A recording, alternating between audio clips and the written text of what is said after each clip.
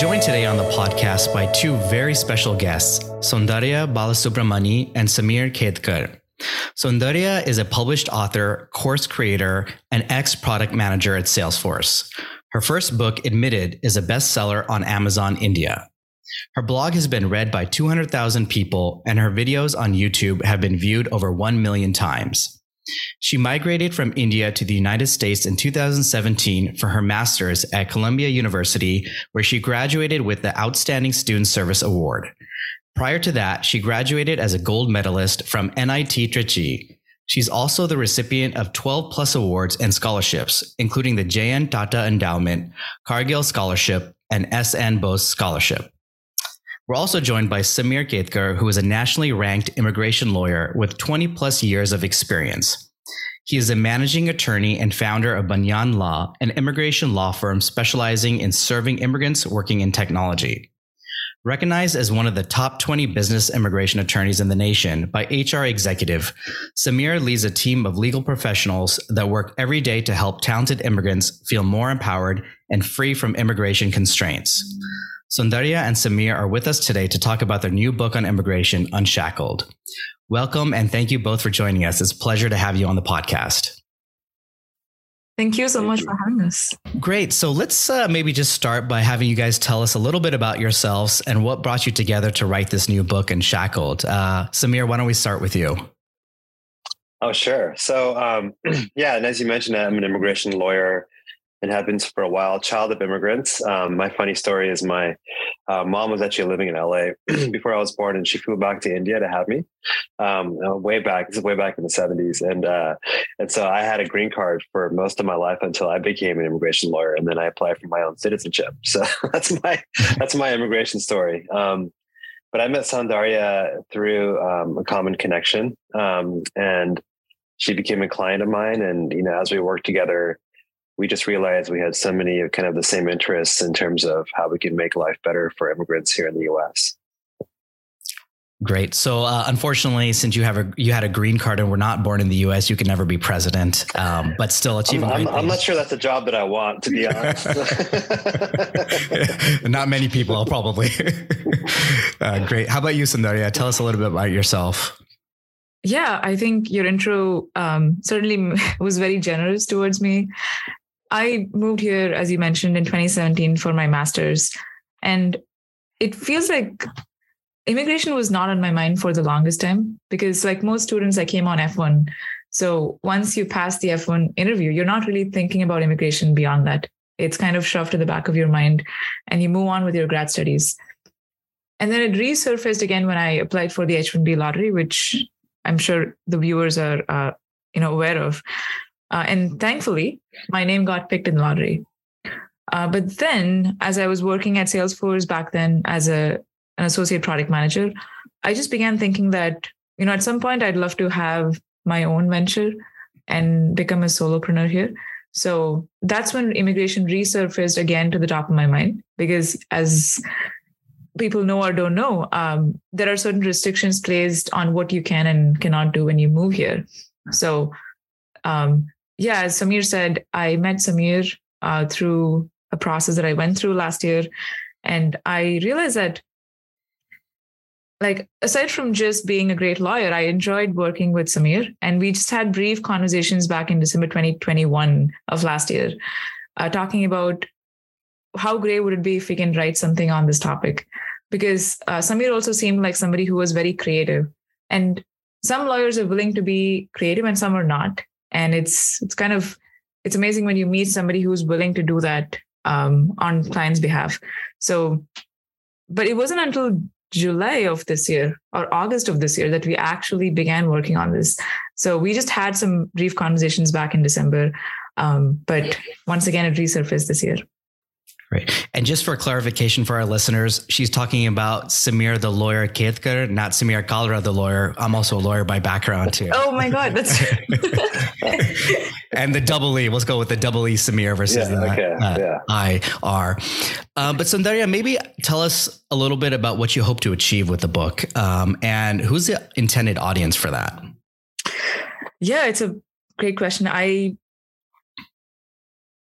to be very honest, when I began thinking about this, I was not thinking of a book. I was thinking of a short guide on this topic. Specifically, I wanted to talk about the O1 outstanding process because it seemed like a pretty unused pathway that a lot of immigrants who are very talented could be using for what they wanted to do.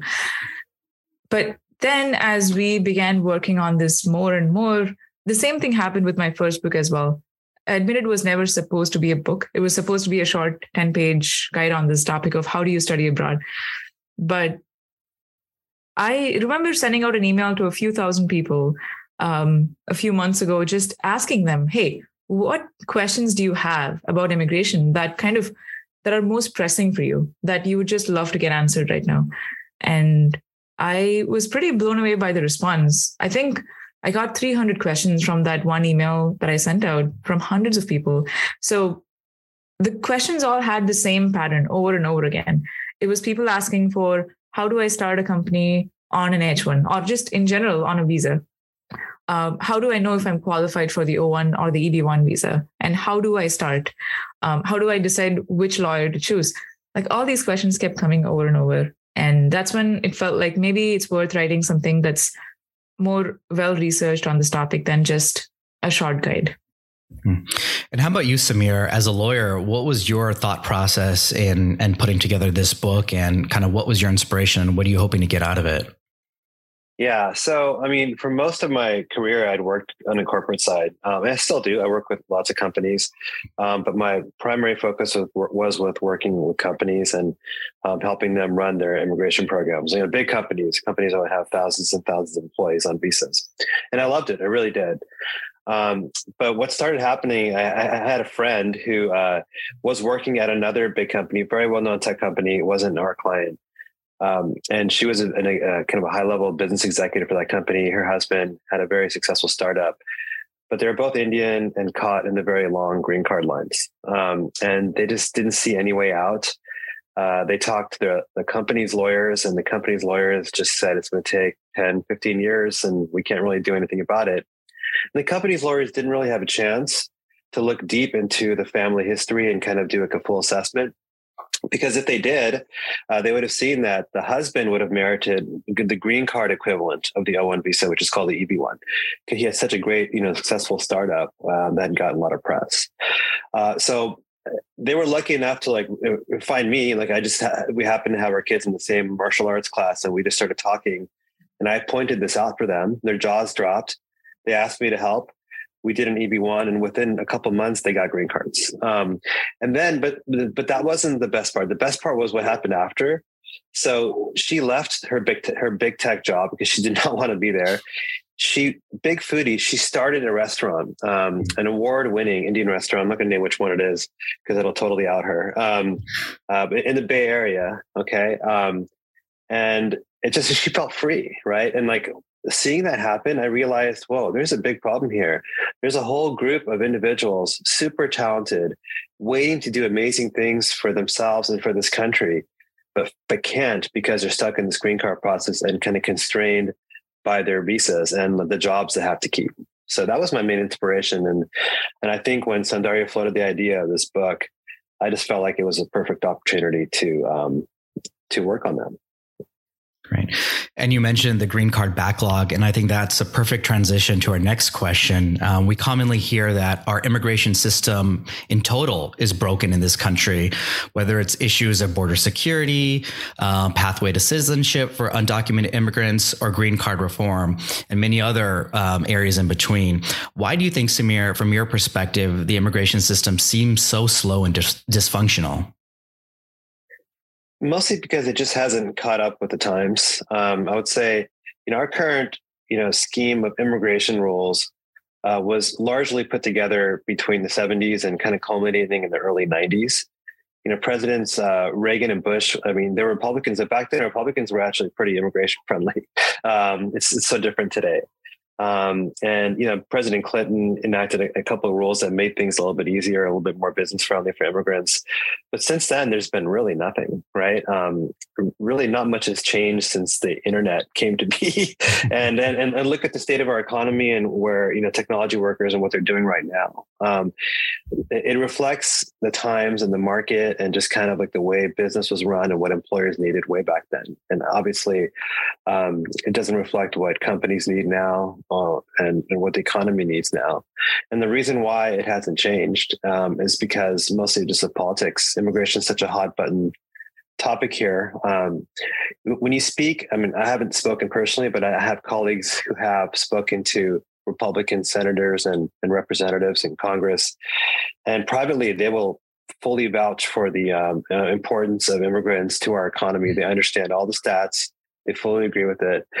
But if they publicly support immigration in any way, they're going to lose their votes. Like they're just like, it's not a popular thing to say in red states. And so decision making is largely based on that. And in order to pass anything immigration related in Congress, they have to get 60% of votes in favor of that bill in the Senate. And there are only 51% Democrats right now. So it's just not going to happen.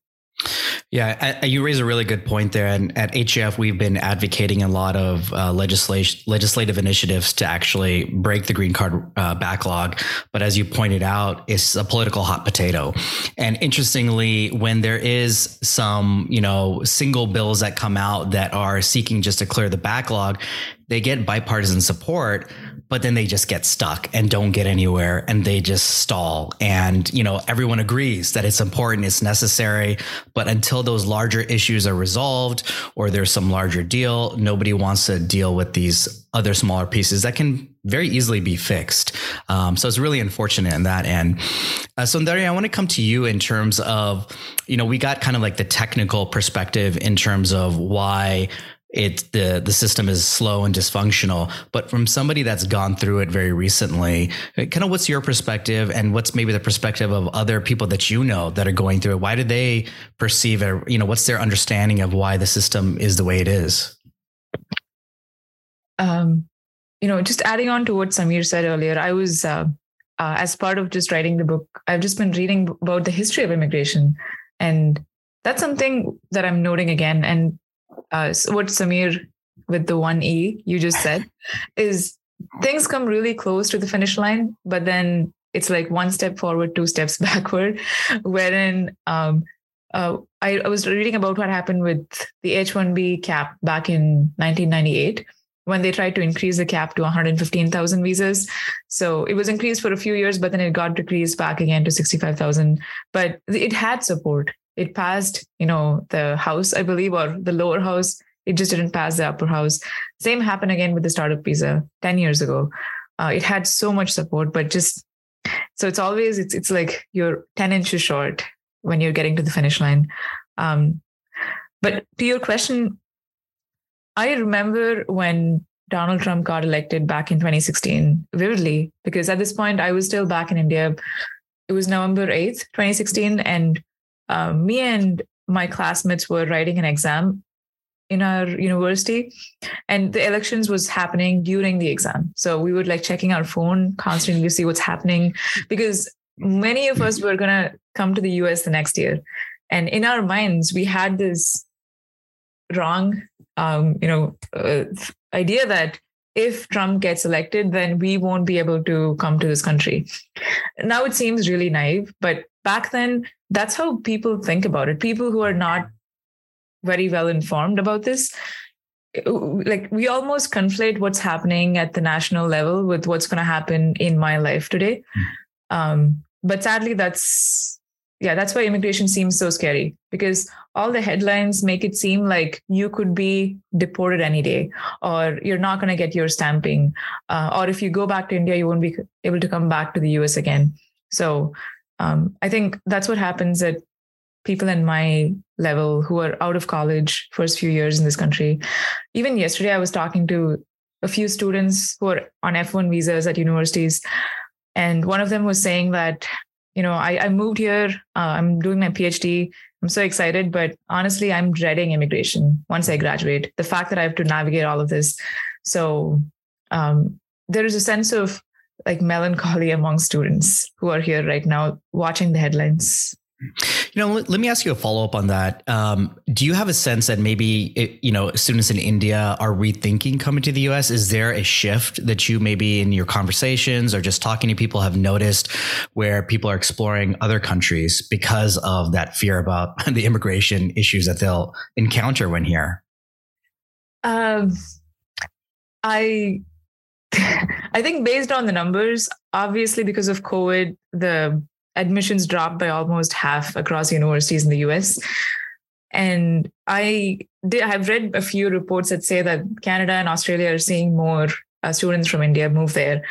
But it's hard for me to generalize based on my conversations. Once again, the conversations I've had is when something happens in the US that's controversial, people post on social media, and I get a few questions from students saying, do you think I should come to the US or should I go somewhere else?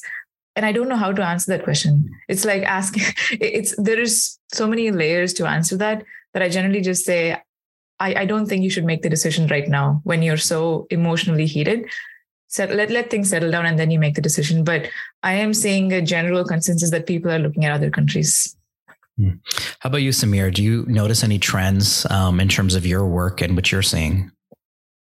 Oh, 100%. I mean, even back in, 2011, 2012, right around there, when I was kind of deep into my corporate immigration practice, the H-1B cap kept getting exceeded by a large amount every year. So we started, thinking about like, okay, so how do we help our clients like make sure they get to continue, employing their talent? And we started partnering with Canadian immigration lawyers and organizations to see if there's any kind of ways that we can facilitate having them set up an entity out there. And that was the very beginning of it. It's completely blown up now. It's just, it's very common. I don't have the stats in front of me, but there's been a massive increase of talent going to Canada.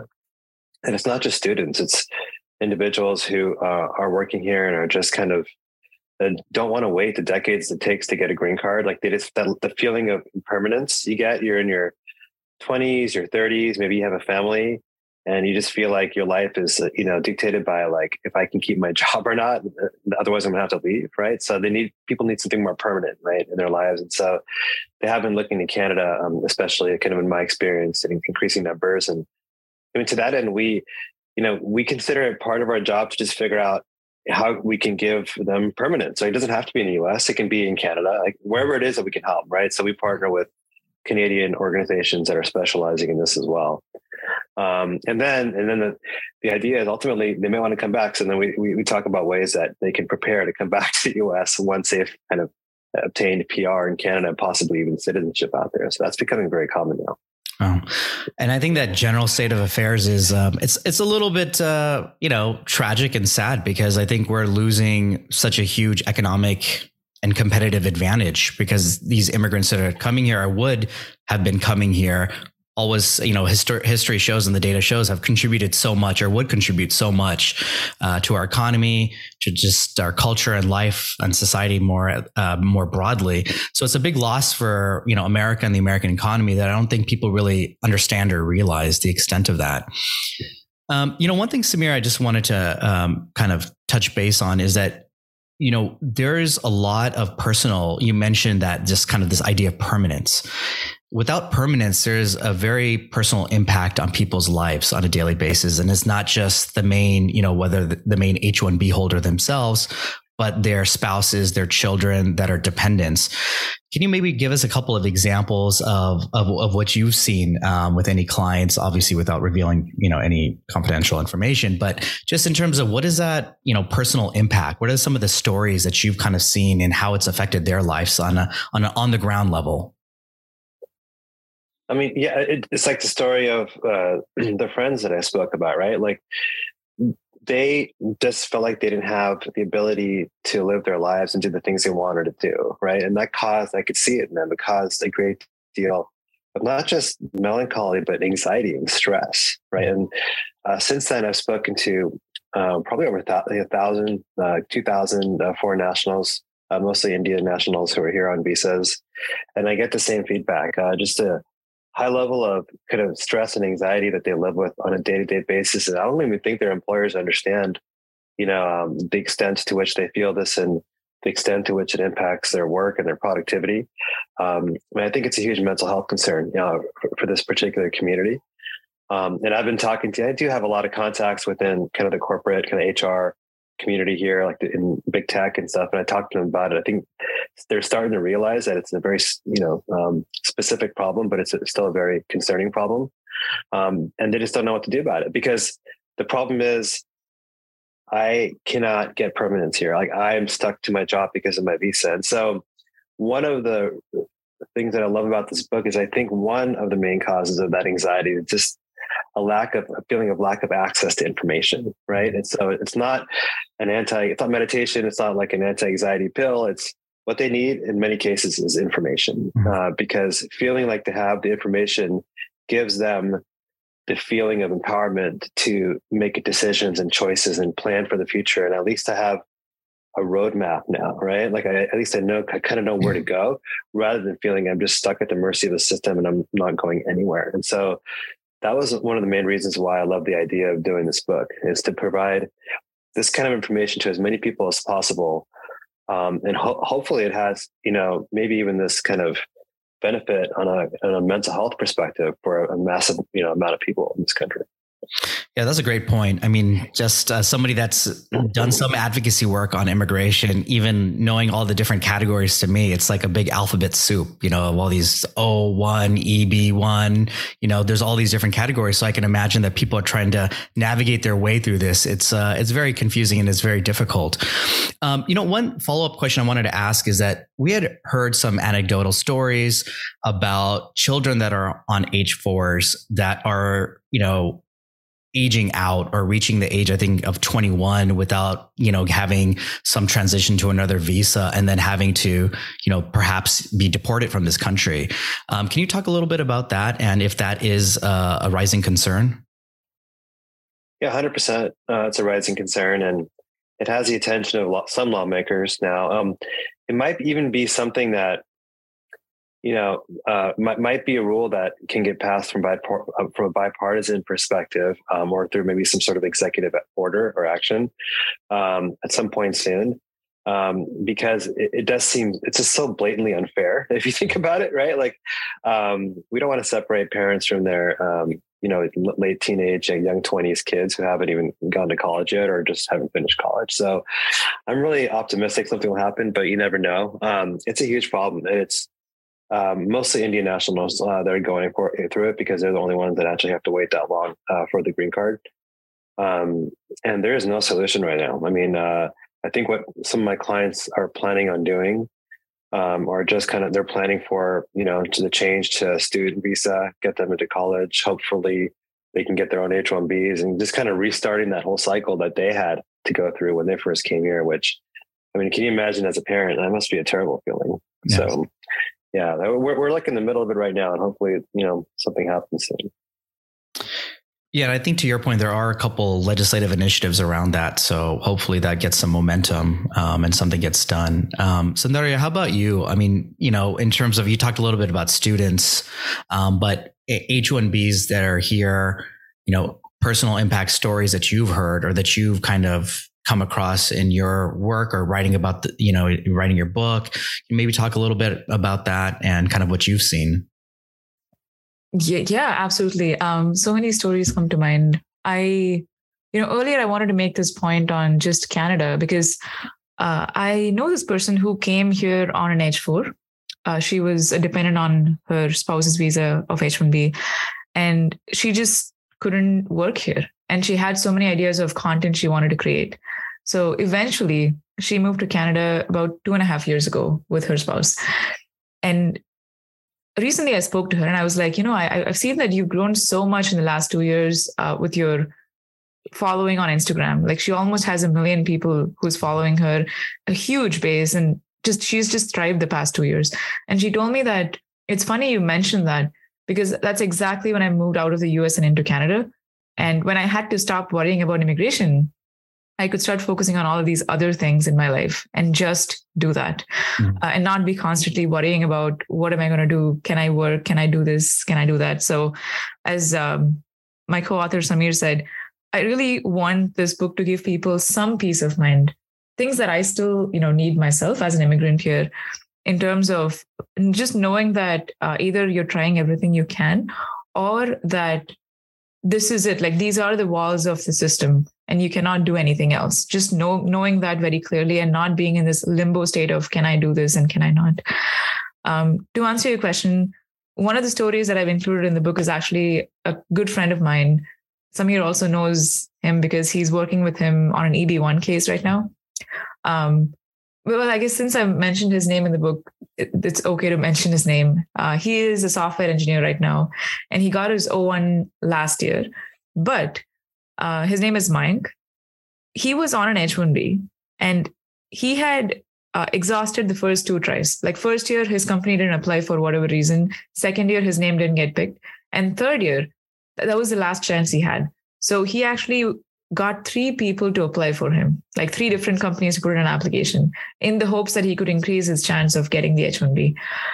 And eventually, as fate would have it, none of the applications got picked. So he had 2 months to figure out what to do. If not, he had to leave the country. And that's when the idea of an O1 visa came across his worldview. And eventually the story had a happy ending. He got the O1 because he had already prepared some evidence for it over the past few years. But hearing him talk about his story, and, I'll be expanding on this in much more detail in the book itself, you can feel just the kind of helplessness someone feels when 3 applications don't get picked and they have 2 months to figure out what to do. And they have to figure out, okay, if O1 doesn't work out, what other country can I move to? And sell all my furniture, because what if, the O1 doesn't get picked? Like, I have to leave in 10 days. You're uprooting your entire life and you don't get to choose when to do that. Somebody else is choosing that for you. So his story had a happy ending, but I wonder how many other stories don't have that ending. Because I also know people who had to leave the country because of visas. You both talked about kind of providing this information through the book, but hearing these stories, I think most people would, be moved by them. But unfortunately, this issue hasn't really caught on more broadly in the American public, hasn't really captured the imagination of Americans at large. Do you feel that this book also can play a role in helping to educate non-Indian, non-Hindu American population that maybe hasn't heard these stories and doesn't understand? They may see, okay, this is just a software engineer. He's doing fine. I don't have any sympathy towards him because he's making X amount of money or whatnot, but they don't really understand what that person is going through. Do you think the book can serve that purpose as well, and kind of really helping to have these issues resonate more broadly in America? It's a great question. I want to say in the short term, I actually, Samir and I have this, I hope, the similar view that we want this book to be actionable because enough people have talked about these problems for decades now. But that's why we're trying to focus this on, we want to really help people within the constraints of whatever is placed on them, not just inspire them, but also like actionably be like, do this. So it's a very step-by-step guide with stories of real immigrants who've gone through this before. And you're right. I do think someone who is, a Native American who's reading the story, I hope they feel the empathy towards this person, but I also understand if they don't, because as you said, from their standpoint, this person is earning twice the amount that they're earning, and they can go back to India. And that's true, right? Because even though we are immigrants, we're still the most privileged of immigrants. If you look at the rung of just immigrants, like there's people who are fleeing their home country to move here as refugees. We're nowhere near that. Like, I'm very, very privileged in that aspect. So keeping that in mind, I guess I hope they just understand that regardless of our privilege, we are also feeling things that they might be feeling just in different context. Samir. Yeah. I mean, Samir with one eye, I'm not holding my breath because I feel like a lot of these stories have been out there. And I think people by and large for the most part, empathize to the extent that they can. It's very difficult to fully empathize if you haven't kind of gone through it yourself, right? I think one good example would be immigration lawyers, which even immigration lawyers are split in terms of, certain legislation that would have done away with the per country, limitations on the green card quota, making it the same way for everybody, right? Which seems fair. But they didn't want their clients from, Latin America or Europe or wherever impacted, because they didn't really have Indian clients. And so they were looking out for their own. And so that starts happening a little bit. So immigration lawyers, by and large, are very empathetic people. That's why we go into the field. But even they maybe have a limit to how much empathy they feel. My one hope is for the technology community and for companies that employ high numbers of Indian talent, because there is, once again, I believe a mental health issue and problem that impacts productivity. And I think companies are beginning to realize the connection between mental health and productivity, as we can see with all the different kind of learning and development and other mental health initiatives that are occurring within human resources departments at companies. And so my hope is that this kind of even shines a brighter light on the problem, and maybe companies can redirect some of their energy and efforts and considerable resources towards providing more information to their employees and doing what they can. They can't necessarily lobby any more than they already are. Sure. But what they can do is just be more support to their employees, even if it ultimately means that it might get the employees a green card and ultimately they may leave the company. I don't think companies necessarily care about that as much anymore. Sure. And so that's my hope. Great. So I want to turn a little bit to some of the different categories that are actually out there. I think most people know about H-1Bs, so we won't really go over that. But can you talk about some of these other ones? You guys referenced them. What exactly is an O1? What is an EB1 extraordinary ability visa? What are kind of these things? What are the options for people to get access to these other types of visas? And maybe if you can go into that a little bit, as well as maybe what are some of the common myths or misunderstandings about them? Yeah, I mean, I'll start with the common misunderstanding is that you need a PhD or a Nobel Prize to get either an O1 or an EB1. And the straight answer is you absolutely do not. They're not easy to get. They definitely, will challenge you, but they're not as hard as you might think either. So, like somewhere in the middle lies the truth, and that I've heard from people. Even that gives people hope, right? Like that maybe I can work towards it, right? And so, what are they? They are in fact very similar to each other. The O1 is a temporary visa, like the H-1B. It must be sponsored by a company or by an agency. And it's valid for, initially 3 years and then 1 year extensions after that, to sponsor your employment or the work that you do. Okay. So in that way, it's very similar to like what the H-1B construct is. But the requirements are very different. Like you have to show that you're one of the very top few percentage points of people in your field. And you have to meet 3 criteria of, 8 or 9 or 10, depending on which kind of O1 we're talking about. And so common criteria, let's say for people in technology, would be you play a critical role for your company. You make more money or you will make more money than maybe the 90th percentile of people in your job in your location. Maybe you've published, maybe you've done peer review, maybe you've judged, competitions. Maybe you've made a significant contribution to your field. Like when you think about it in that way, like we have so many talented people that actually like, yeah, I've done these things, yeah. Which kind of like, puts a spotlight on like this problem. Like it's a huge problem. We have all these talented people who are like doing amazing things and we just don't view them as such, right? Because we just don't know about it, right?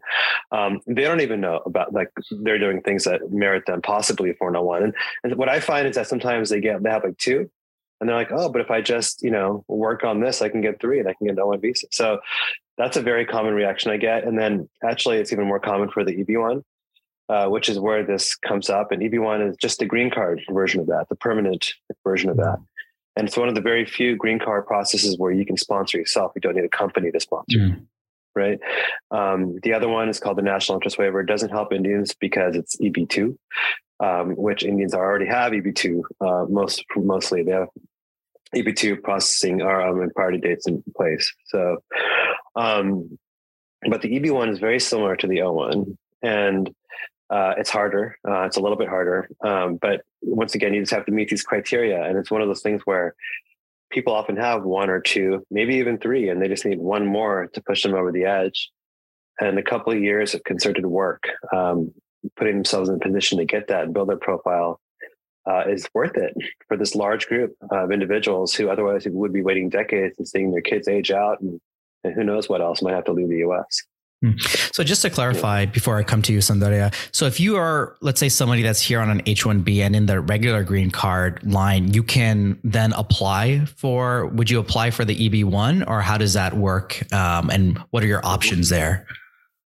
Yeah, so take your, H-1B visa holder at Google. Okay, just the name of company. And they are doing great things at Google. They can sponsor themselves in theory for an EB1 while they're at Google. Okay. Now, Google's not going to do it because Google's done what they need to do from their end to just give them the normal EB2 process. That'll continue their work authorization. That's really all. That's kind of where the company's, responsibility ends for the most part. Okay. So you as an individual got to take things into your own hands and put yourself in a position to do an EB1, which you can apply for yourself, even if you're an H-1B status. And what are the actual numbers of those that are available, maybe in any given year? It varies. It changes. I mean, there's a static quota for all employment-based green cards every year. Okay. But every month, the State Department assesses what is like the demand looking like for each category. EB1 gets the first cut of any of those numbers. So generally speaking, they're immediately available every year because they get the first cut, right? There are times where the demand is so overwhelming for EB1. Remember, it's per country, so EB1 India, sure, that maybe there's a small backlog there. But the backlog could be 6 months. It could be a year and a half, something like that. Not, 50 years like it is for EB2. Sure. Got it. Soundarya, something to add there? Yeah, I just wanted to mention on the numbers that you mentioned. So because I was looking at the numbers of just O1 and EB1, once again, these numbers are published by the NIW. Correct me if I'm wrong, Samir. It's the worldwide numbers published of total number of O1 stamps issued across the world. So it's not really representative of the total number of O1s issued because people could do change of status within the country from H-1B to O1, and they might not leave the country. So at that point, they don't really get the O1 stamp yet. But overall, the numbers, if you look at the last 20 years, have doubled every 10 years. So 20 years ago, number of O1s issued were 3,000 a year based on this stat.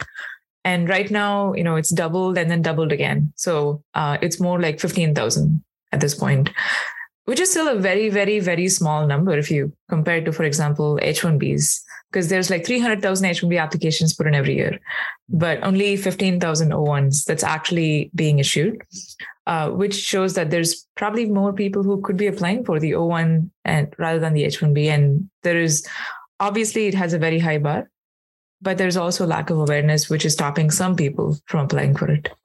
Yeah, and those numbers you're talking about from the State Department talk about the visa stamps that are issued at consulates, but they can only be issued once, Homeland Security approves the O1 petition, the work permit, right?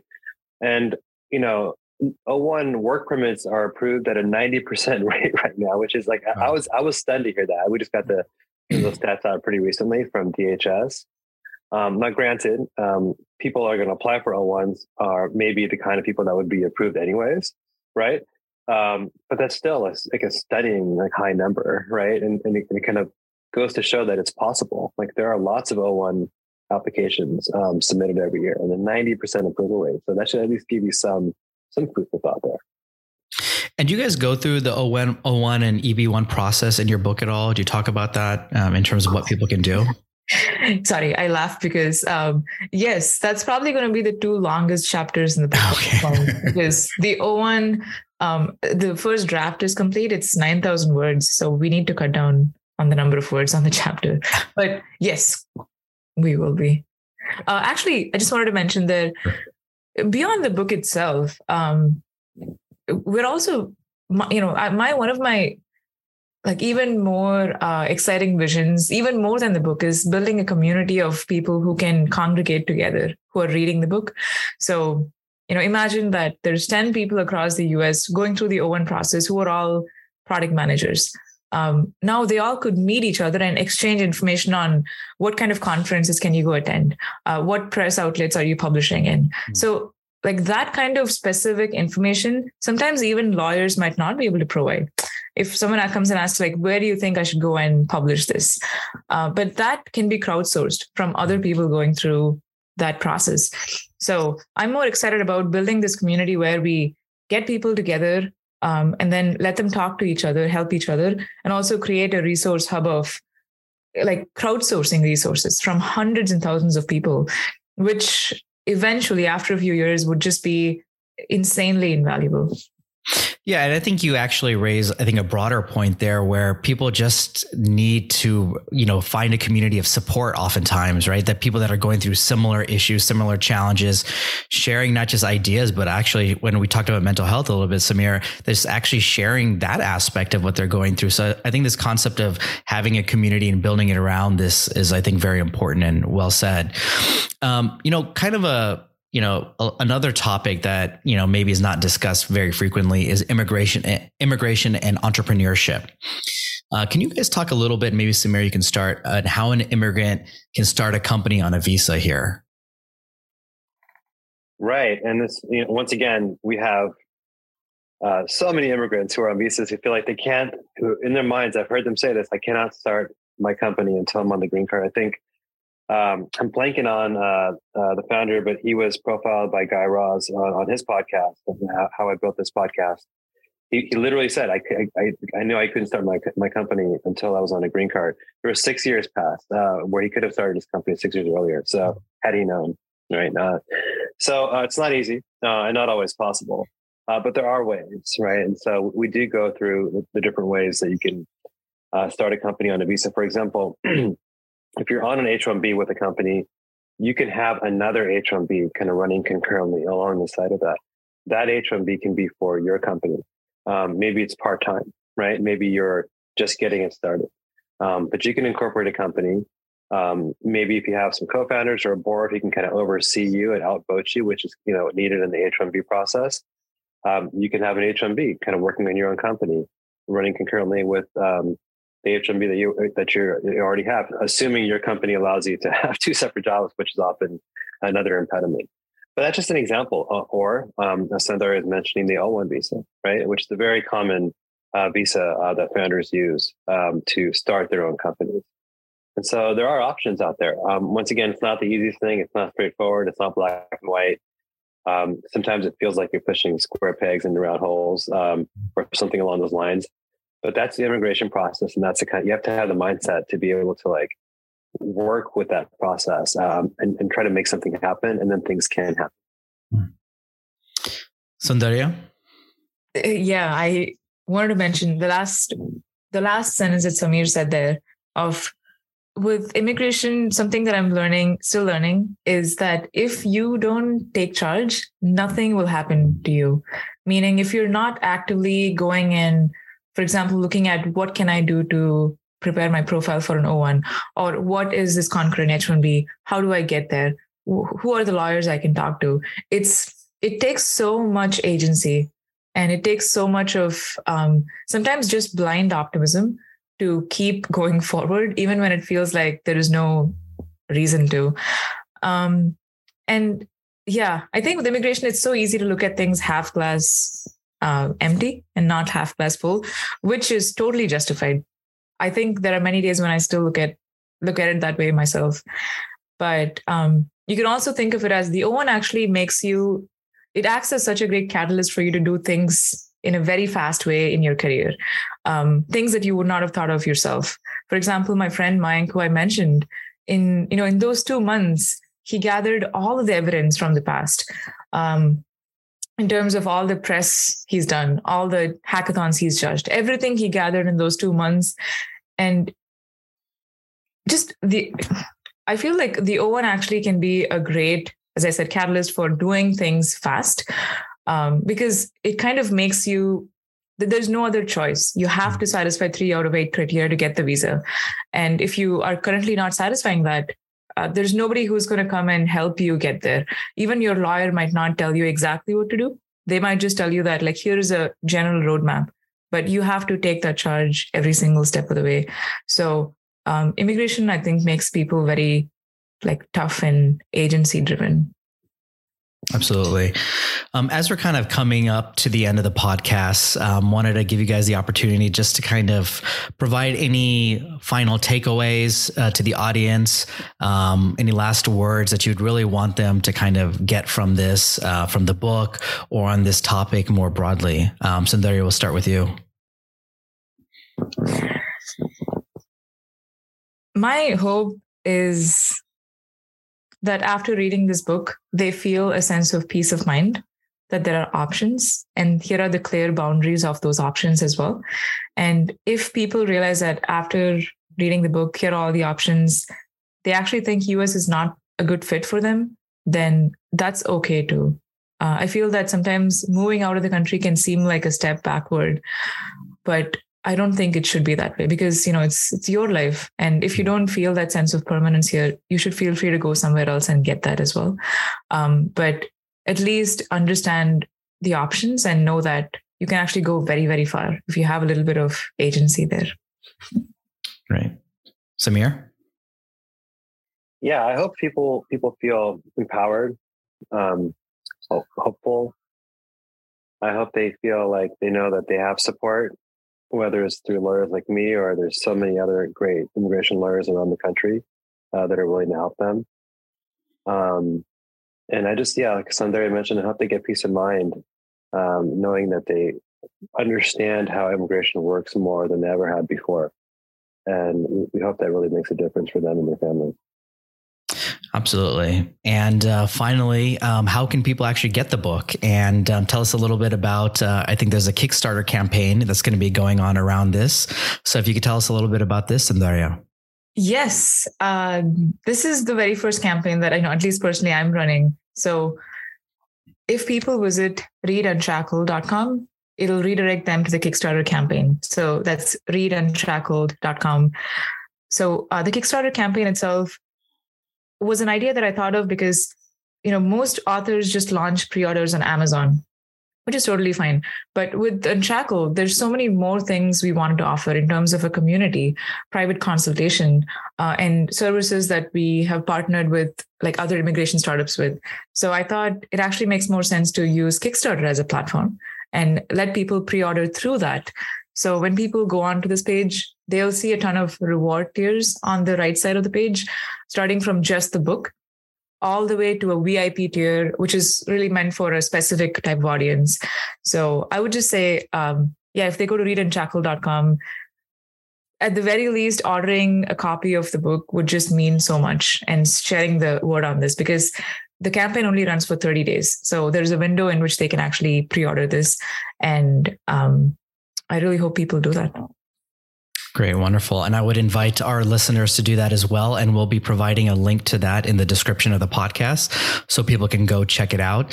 Thank you guys so much for the conversation. Really learned a lot and enjoyed it. And I find myself very fortunate to have been born here and not have to go through a lot of these experiences. So, thank you for sharing your knowledge and insight on these issues. And definitely best of luck with the book, and hope it can help people and chart out pathways that are best for them to figure out their immigration pathway. So once again, thank you so much for joining us today.